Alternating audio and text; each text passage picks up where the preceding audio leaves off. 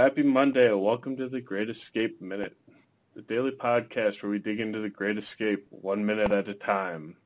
I'm Tom. And I'm Rob. And joining us today from the Dirty Harry Minute is John. Say hello, John. Hello, everyone. This is John. How are you guys? Doing great. Doing great. Glad to have you on the show. It's a pleasure. It's a good childhood favorite movie of mine, this Great Escape. So pleasure to. Thanks for coming. Thanks for inviting me. Oh, well, the week is still early. You might not be thanking us come Friday. Minute 11 starts with von Luger listing the amenities of stalling Luft 3 and ends with Werner asking Henley, why fight for England, your ...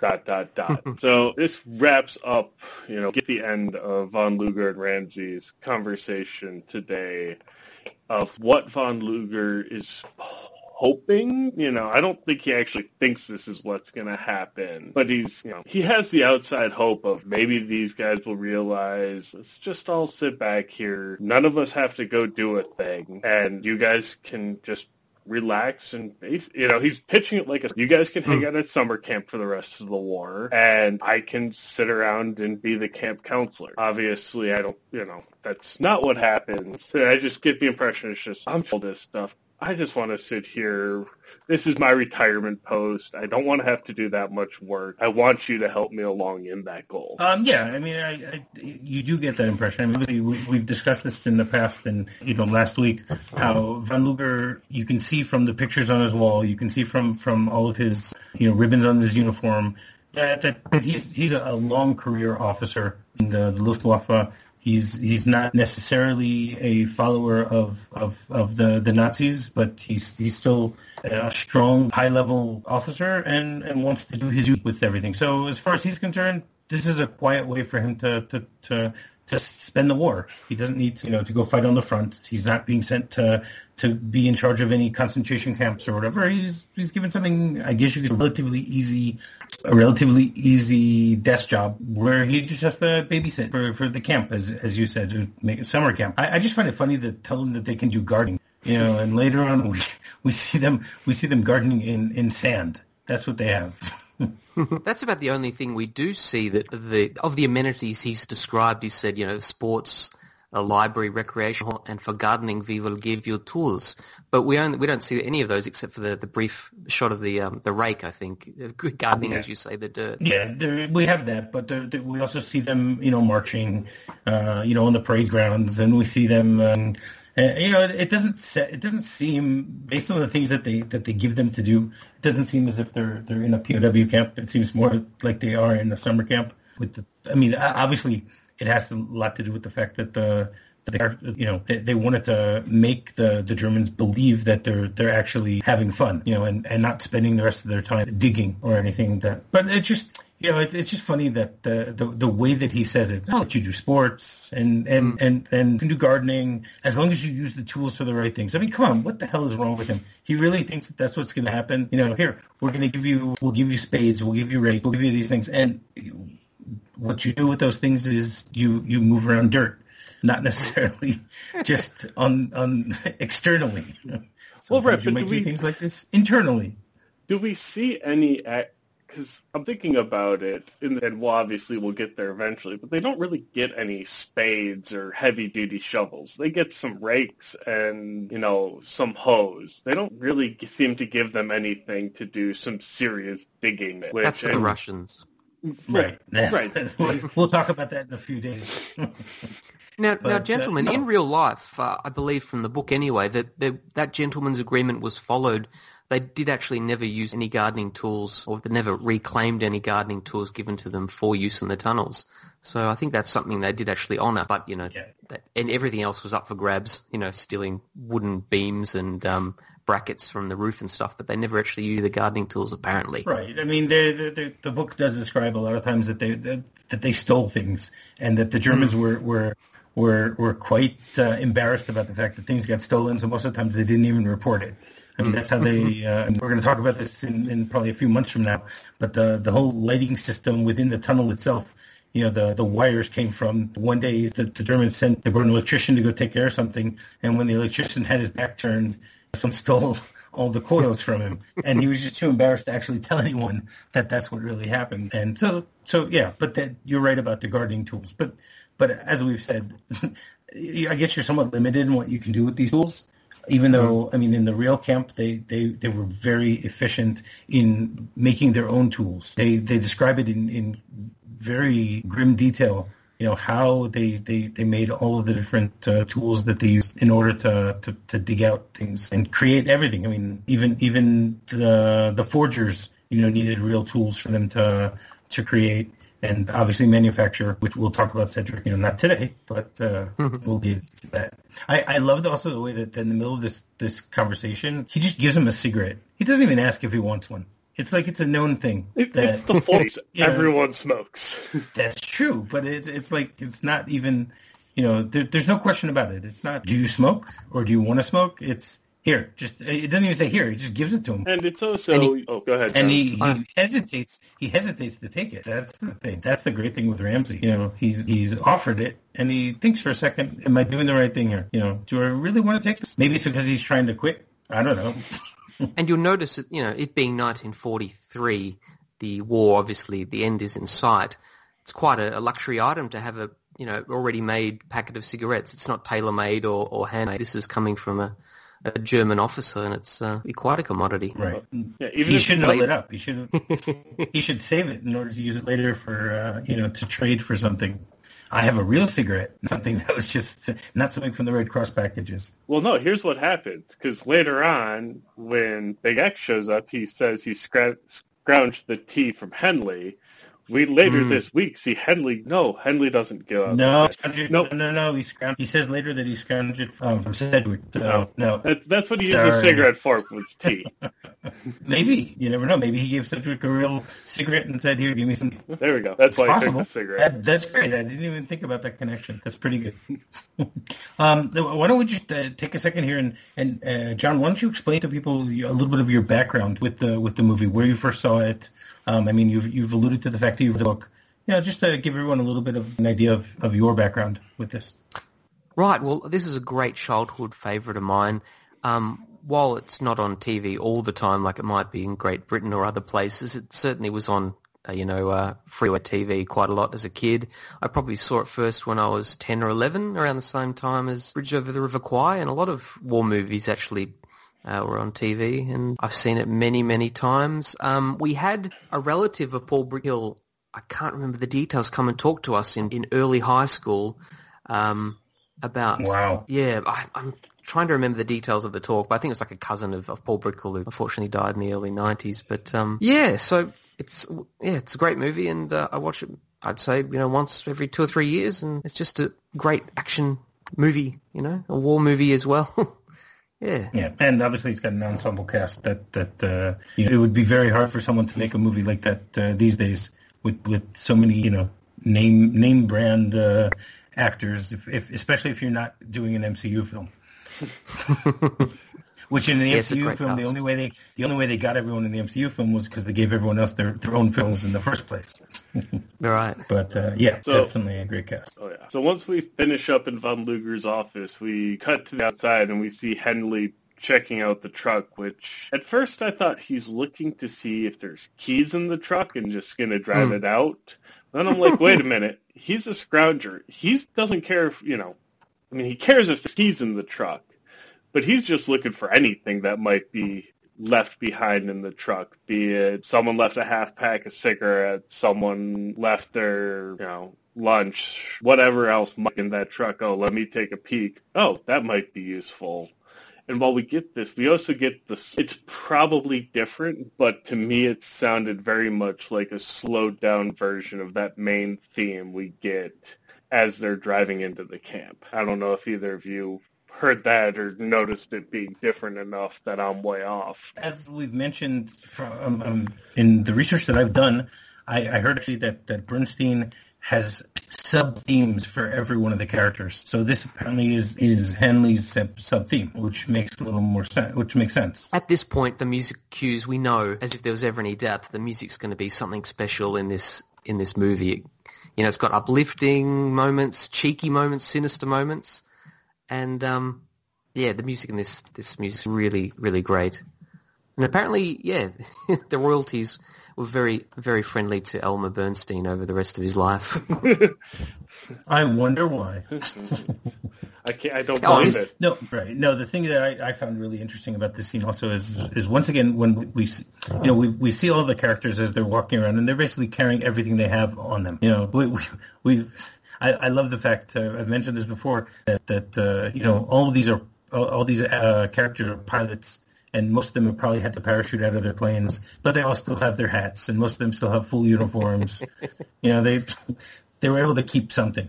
But what Henley is walking around with, he's carrying a jacket with him, and that's all he carries with him. I mean, obviously we don't see what's in his pockets. It's possible that he's got little things in his pockets here and there. And the fact that we know that he's a scrounger from having seen this movie before, someone who's never seen the movie doesn't know who he is really, except they know it's James Garner. But it's interesting that he's got pretty much nothing.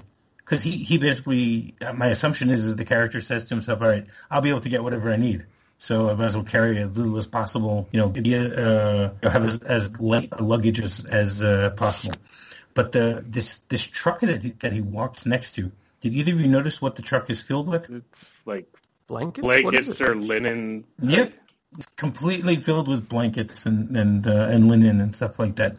And his first reaction is he doesn't even go and take a blanket. You know, he's like, all right, I'll get a blanket some other time. Let's first see what's in the cab. You know, let's see. Again, am I looking for the keys? Am I looking for, I don't know, did someone forget a pack of cigarettes there? Did someone forget tools inside? Whatever. I mean, this whole conversation with him and Werner is very different in the original script. Because the original script has three characters there at the same time. Besides Henley, you have Ashley Pitt and McDonald that are all there with him. And they actually steal tools from the truck before Werner comes along. So when he shows up in the movie and says, "What are you doing?" and he says stealing tools. Now we think, okay, he's just saying it cynically. You know, he's making a joke here. But in the real script, he actually did steal tools. In the script, basically, Werner starts checking all three of them, and as he's checking each one, they pass from one to the other the tools, so that he doesn't see what it is. And at one point, they say that when he's frisking one of them, I think it was Ashley Pitt, if I remember correctly, he actually starts to laugh because he tickles him. And he starts saying, "Stop ticking," which sounds really, really strange. You know, when you're looking at the finished film, you know, that just doesn't sound like, I mean, it makes sense that they cut it out. It's not something that really would have worked. No. But it's interesting to know that that's what they did. Or that was the original idea. And I've seen that skit done on different things. I know I've seen it in movies. Don't ask me which movie I've seen it in, but I feel like it's in a different type of movie. You get those more in the slapstick versions. Mm-hmm. You get the pat down, handoff stuff going on. I don't remember seeing it in a more serious type movie, and I'm sure someone on the internet will tell me how wrong I am, but. Yeah, but the question is whether in the 1960s, in 1963 when this was made, did they have to worry about that? You know, was that something that was happening in movies? Maybe something that Mel Brooks later on, What were you going to say, John? Did you guys notice there appears to be a background character with white sort of sand shoes or white sports shoes? Mm-hmm. I can't imagine a Luftwaffe, a RAF pilot would have them, maybe when he was flying. Perhaps it was the extras, the extra shoes, and they forgot to make sure that he changed them. Is it Griff, maybe? No, that's not. It's not even someone that we know. It's a. No, damn. I know why you're asking Griff, because in a few weeks there's a scene where Griff has white shoes, where everyone's sitting in a room, and Griffin, the tailor, is the one with white shoes. But no, that's not Griff, because this guy's blonde. I can't find it. He's got a much lighter complexion. Also, in the novel, I don't know about the early versions of the script. It appears there were no dedicated scroungers in camp. No, there weren't. Yeah. There weren't. And I mean, that's one of the difficulties of trying to compare the movie to the novel, because the novel has so many different characters doing little things here and there, and they don't come up again later and stuff like that. Mm-hmm. But in the movie, in order for them to make characters recognizable, so they needed to give us, a set of, as the heist team, Yeah. And so that's why they these are all characters. None of these characters are based on the real people besides Roger. Most of the others are of numerous characters, especially the Americans who weren't there at the time during the escape. Right. I mean, you have Wally Flood, who was the technical advisor on the movie. He was one of the Tunnel Kings. He was moved out unexplained. They didn't really explain why. The Germans didn't explain why. Around 3 weeks before the escape, they moved him and I think about 15 others out of the camp. So he was I guess saved from that perspective.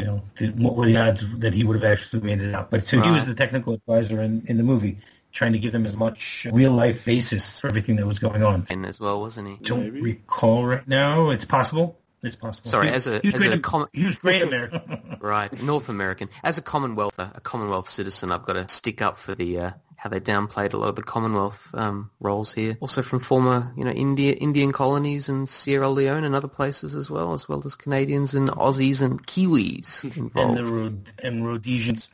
Yes. The book deals with. I mean, even Ives is based on someone who was a New Zealander. His name was Piglet. Oh yes, I think that relates to one of the future minutes. Yes. Well, it's all connected, as they say. We're going to get around to that. So the conversation is very interesting, though, because you have Werner acting as serious as possible, and you have Henley more or less making fun of him with everything that he says. He goes, "What are you doing?" "I'm stealing tools." "Ah, stealing tools? Cooler." It's like, and then just from that accent, he's like, "Oh, you're an American," which is pretty funny to hear. That the movie tries to make light of a lot of things that to keep things not as heavy as you would expect from this type of story, based on the fact that most of them don't make back as spoiler alert for anyone who still hasn't seen the movie. But just to throw this in, I mean, this is another example that the screenwriters and that they wanted to make everyone believe that this is a completely American-made movie. Which is why, as you said, they downplay a lot of the Commonwealth characters, because most Americans who were the target audience for this film at the beginning don't care. Don't care. They would just be saying, okay, I only want to see. I just want to see American characters. Why do you think they put, two out of three of the Americans in the movie are very prominent characters? It's in order to placate to the American audience, for better or for worse. I mean, that's the way it is. Whether it's based on, obviously we know it's not based on truth, but the idea to have a German, soldier say, "Oh, you're an American. Wow, I'm so happy to meet an American," and then to try to add in a little bit of propaganda there and say, "Oh, why would you fight for England? Aren't they your enemy?" Like, hello, when was the last time they were the U.S. and Britain were enemies? 140 years earlier? Oh, not 30 years earlier. About 100 years earlier. No. I mean... No, the War of 1812, which is... Well, right, but ending the war... Yeah, we'll talk about that tomorrow. Do either of you have anything for this minute? I had a few things. One, first of all, you might have discussed earlier on in pre-production, they were thinking about getting Burt Lancaster instead of James Garner for Henley, which I think could have been miscast. I love Garner in this movie. Completely miscast. Yeah. Although probably another great chin. They both have great chins. Yeah, but chins don't make a better scrounger. No, I mean, this movie, the casting is great. There's no question about that, especially given the fact that there's so many characters who we've heard were supposed to be cast with someone else and, didn't work out. Do you remember who Attenborough was supposed to be played? Who Roger was supposed to originally be cast as? There's a few people, wasn't it? I can't remember. Kurt Douglas is maybe going to be Hiltz for a while. Attenborough, Bushell, I don't know. Bartlett, not sure. Tell us. Richard Harris. Oh, okay. Which he would have been good. He would have been good, but not as good as Attenborough. Wasn't quite a name in 63 or 2, was he? But I can see that. Yeah, that's true. Right, what else did you want to point out for this minute? I always like to see international titles that are not specifically this minute. It's pretty much The Great Escape all over the world. But I noticed in Brazil it's called Escape from Hell. In Germany itself, it's Gesprengte Ketten, which means broken chains. Or I suppose you can't really translate it into English, but, chains that have been broken, freedom. Taiwan, it was called Third Concentration Camp. That makes sense. Okay, which makes sense, because it is Stalin 3. So. And I know in Israel it's called Habrecha Godola or something. Do you guys... Habrecha Godola. Yeah, Habrecha Godola, it means the Great Escape. Oh, okay. Habrecha is escape, and Godola is big or great. So, yeah. Nice try, though.